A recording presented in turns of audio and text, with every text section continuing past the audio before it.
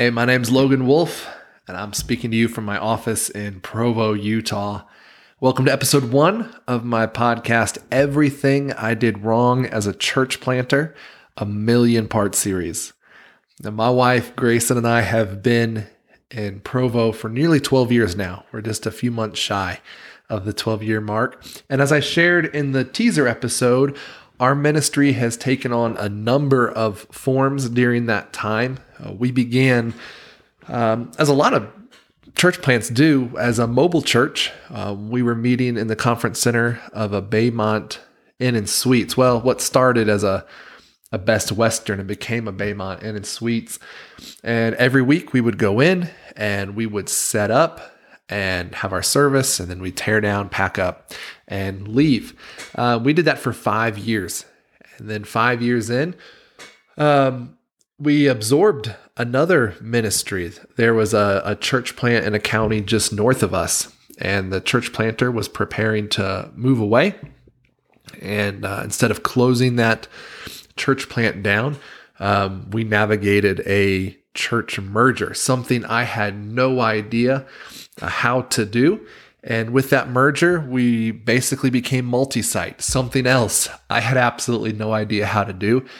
We had 2 buildings and staff in 2 different cities, and I was running back and forth between the 2. And we operated that way for more than 3 years. And then one day I just came to the realization that we weren't making disciples. And I've shared this in other interviews and another podcast. We were just putting on this very poorly produced, underfunded one-man show every week. And that is not why I moved to Utah. And so we transitioned into a network of house churches, yet another something that I had absolutely no idea how to do. And we've been doing that for almost 4 years now.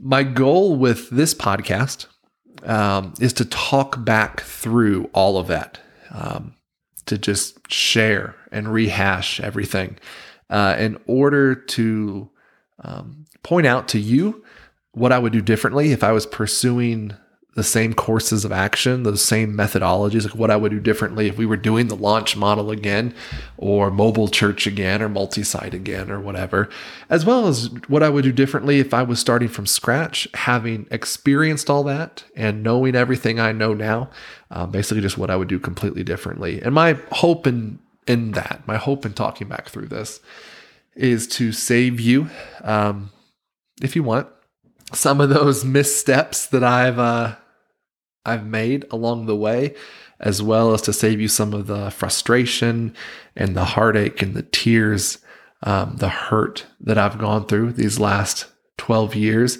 as well as just to save you your time and your energy and your money as you labor or are preparing to labor in your city.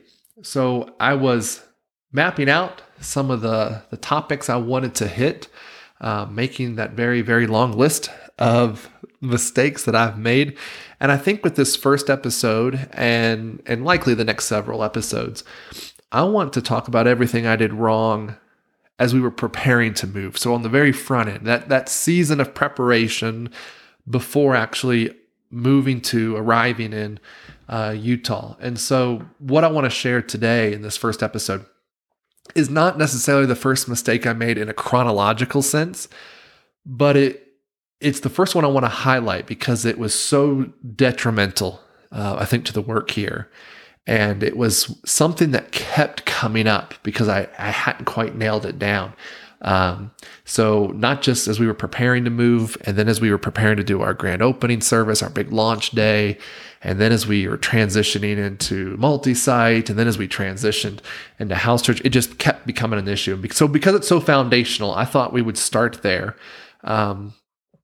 It just kept tripping us up. And so here it is. The first mistake that I want to share with you is that I had no biblical ecclesiology.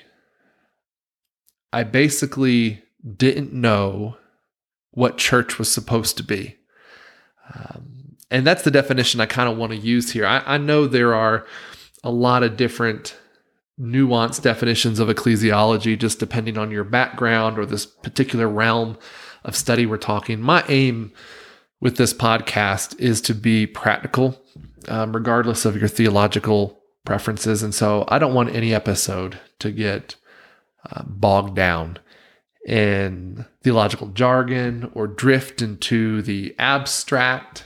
I'm certainly not interested in drawing lines in the sand or pitting one segment of the audience against another at all. For the purpose of our discussion today, all I mean when I say ecclesiology is that I didn't understand biblically how a church, a gathered group of local believers, men and women who have repented of their sin and put their faith in the completed work of Jesus Christ on the cross and have since been indwelled by the Holy Spirit of God. How does that group of people function together? What do they do together? What does it look like to gather?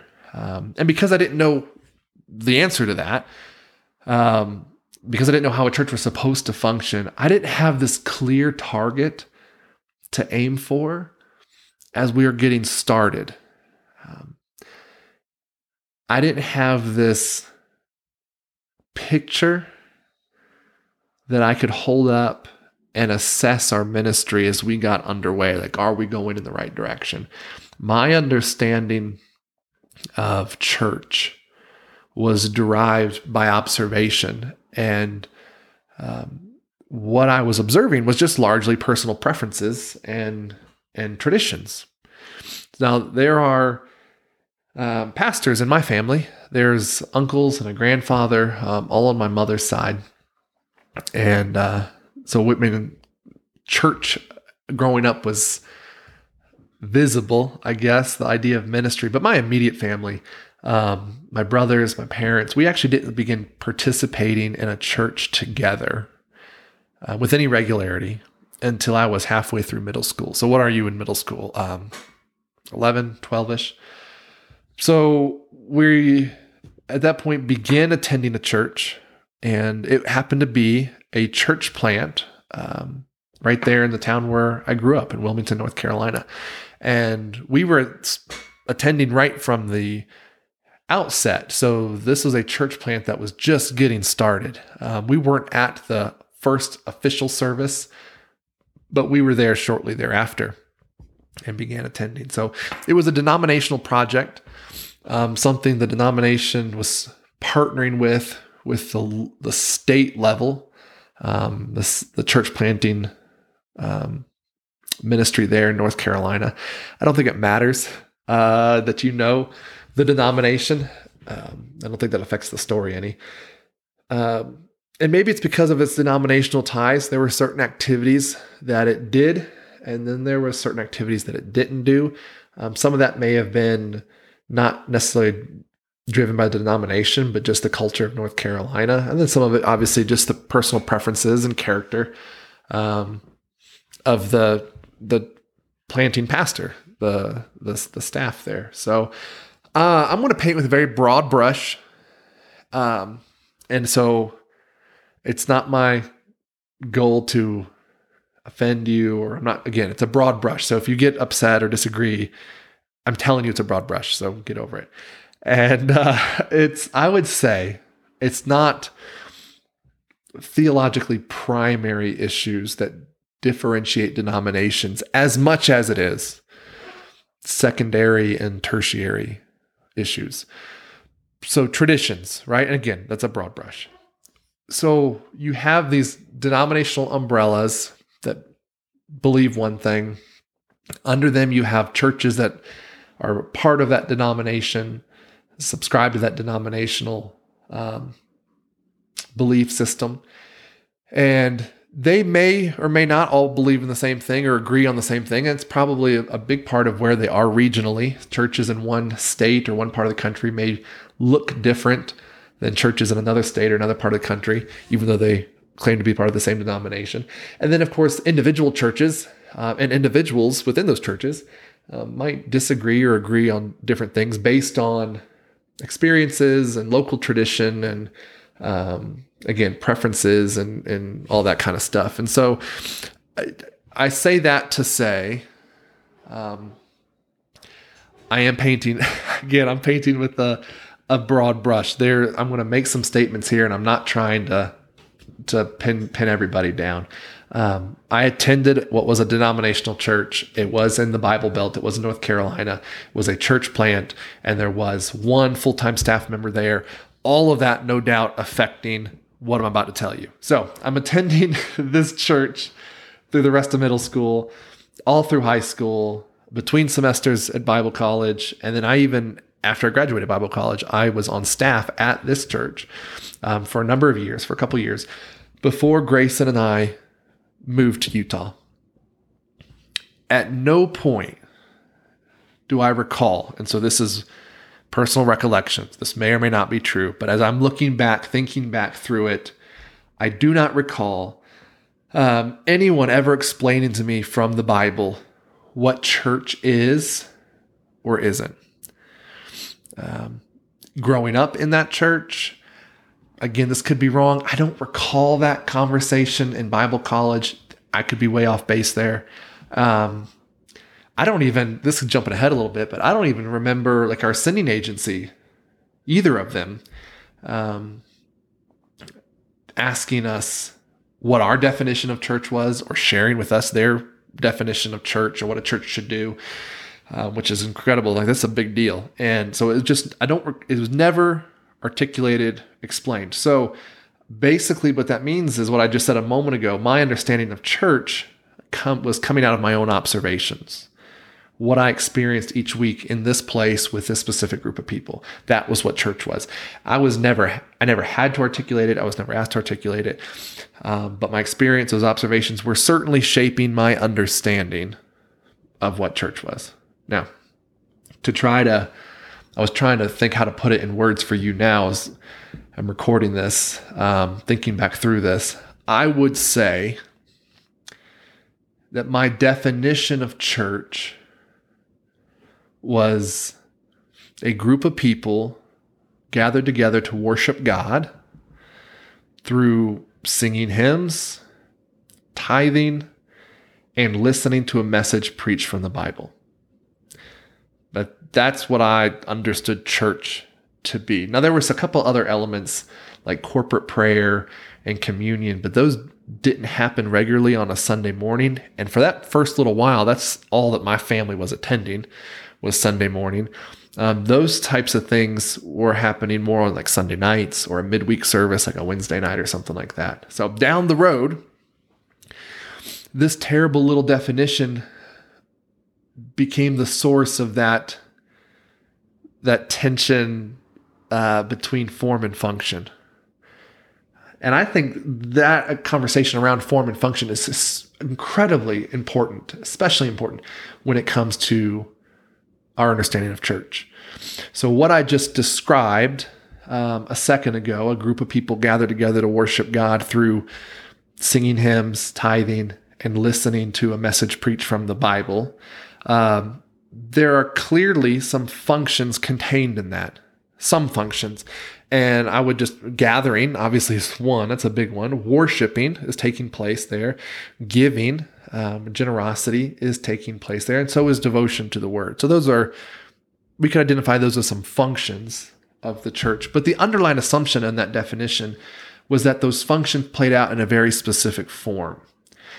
And that form, from the outset of that church plant my family was a part of, attended, was rows of chairs facing a pulpit at the front where the pastor, the clergy, the professional, and in my situation, often in a tie, often dressed up, led everything from the front, basically facilitated the whole gathering from the front to the people, for the people that were in those rows. Now, the correctness, the necessity of that form was reinforced in my mind, not just over years at that one church. Again, that's the one church I attended growing up. But even getting in the Bible college I went to had ministries from all over, represented people from different churches, but they were all ministries that ascribe to that one form, meaning you could go into nearly any single one of the churches represented, and it would essentially look the same. Rows of chairs, pews, whatever, facing the front where there's a pulpit, where there's the pastor, the professional, the clergy, the one person doing all the speaking, facilitating all the conversation, doing ministry on behalf of the people. And so when I was a staff member at that church in North Carolina after college, I basically brought that form into everything I did. So it was a youth group. I brought that form with me. I would go into a classroom. I'd have all these kids gathered. I'd set up the chairs and rows. I'd put the podium at the front. They'd come in. I'd do all the talking. I'd do all the speaking. I'd do it like at them, for them. With the same thing, even as we come here, we're preparing for our grand opening service, our launch service. We have this conference center, completely empty room. We could do anything we want with it. And what do? We set it up in rows, put a podium at the front, and when people came in, I did all the speaking. I did the ministry on their behalf for them. In fact, if you're watching this on the YouTube channel, I have at least one picture in my mind that I can throw up there to kind of show you what I'm talking about. Just how we set up for that service. So I'll put that picture on there. When we went into the multi-site, the buildings, again, could set up any way we want. We set up in rows, podium up front. I'm one person doing all the speaking. We did these other Bible studies and even did this worship service in a nursing home for a long time. Set up the same way. We're just like beholden to this form. Rows facing the podium up front, one person doing all the talking. So regardless of the setting, I could not step away from this basic form. And so the functions began to serve that form. So whatever it is we thought we would do when we gathered, we plugged it into this specific form. It looked this way. Now, what I should have done to gain clarity on the functions of a church was to gain clarity on the functions of a church and let that guide the form in any given setting. Does that make sense? What I should have done is realize, okay, here's what we have to do. Here's things that are important, and it can look whatever best facilitates that in a given setting. So what we did in the nursing home may have, and I would say looking back, probably should have looked different than what we did in the conference center of the hotel. And what we did in the conference center of the hotel probably, again, should have maybe looked different than what we did when we were in the buildings, and so on and so on.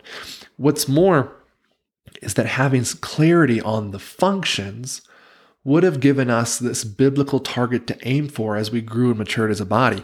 Because right then, all we were aiming for was this form. So when we had our grand opening service and it was set up in rows and the podium, the pulpit up front, and I'm doing all the speaking and this is it, like the assumption was, well, we did what we're supposed to do. And now I just do this until I die. The rest of my life, I will sit up here and I will preach from this podium, and that'll be it. Instead of having a clear idea on what we should do as we gather and letting that drive our time together. So for example, I will say a biblical church is devoted to prayer. That's something that's a conviction of mine derived from scripture. I wouldn't budge on that. A biblical church is devoted to prayer. So a question I could have asked in the weeks or the months following our grand opening service could have been, how can we teach on prayer? How can we instill a biblical understanding of prayer? All right. How could we incorporate prayer into our gatherings? How can we involve more people in prayer when we gather? Like, those are questions about function that would move us towards maturity and health, right? I think clarity on those functions would also have given us a biblical means of assessment at different times, whether that's an assessment, week to week as we're preparing for the next Sunday, or an assessment at the end of the year, looking back over a season of ministry, an assessment as we're transitioning from mobile church to multi-site to house churches. We could have asked questions. We have this picture of what we should be doing, and we can now hold it up to what we are doing or what we have done. So again, using prayer as the example, if it's a necessary function, I could have asked, are we a people of prayer? If someone was to come in and observe our service, would they say we are devoting ourselves to prayer when we gather? I could have asked, does everyone who gathers with us regularly, do they understand what prayer is? Do they know how to pray for themselves? Are they praying for themselves between Sundays? Like, those are, again, questions that are moving, they're assessments, but they're based on the function, moving us towards maturity and health. Now, I don't want this podcast to become me telling you what to do as much as it is me sharing my experience and you deciding, have I thought through that? Again, my goal is just to be helpful, to get you thinking. I do, however, want to suggest like actionable items, like some takeaways, the things that I would recommend.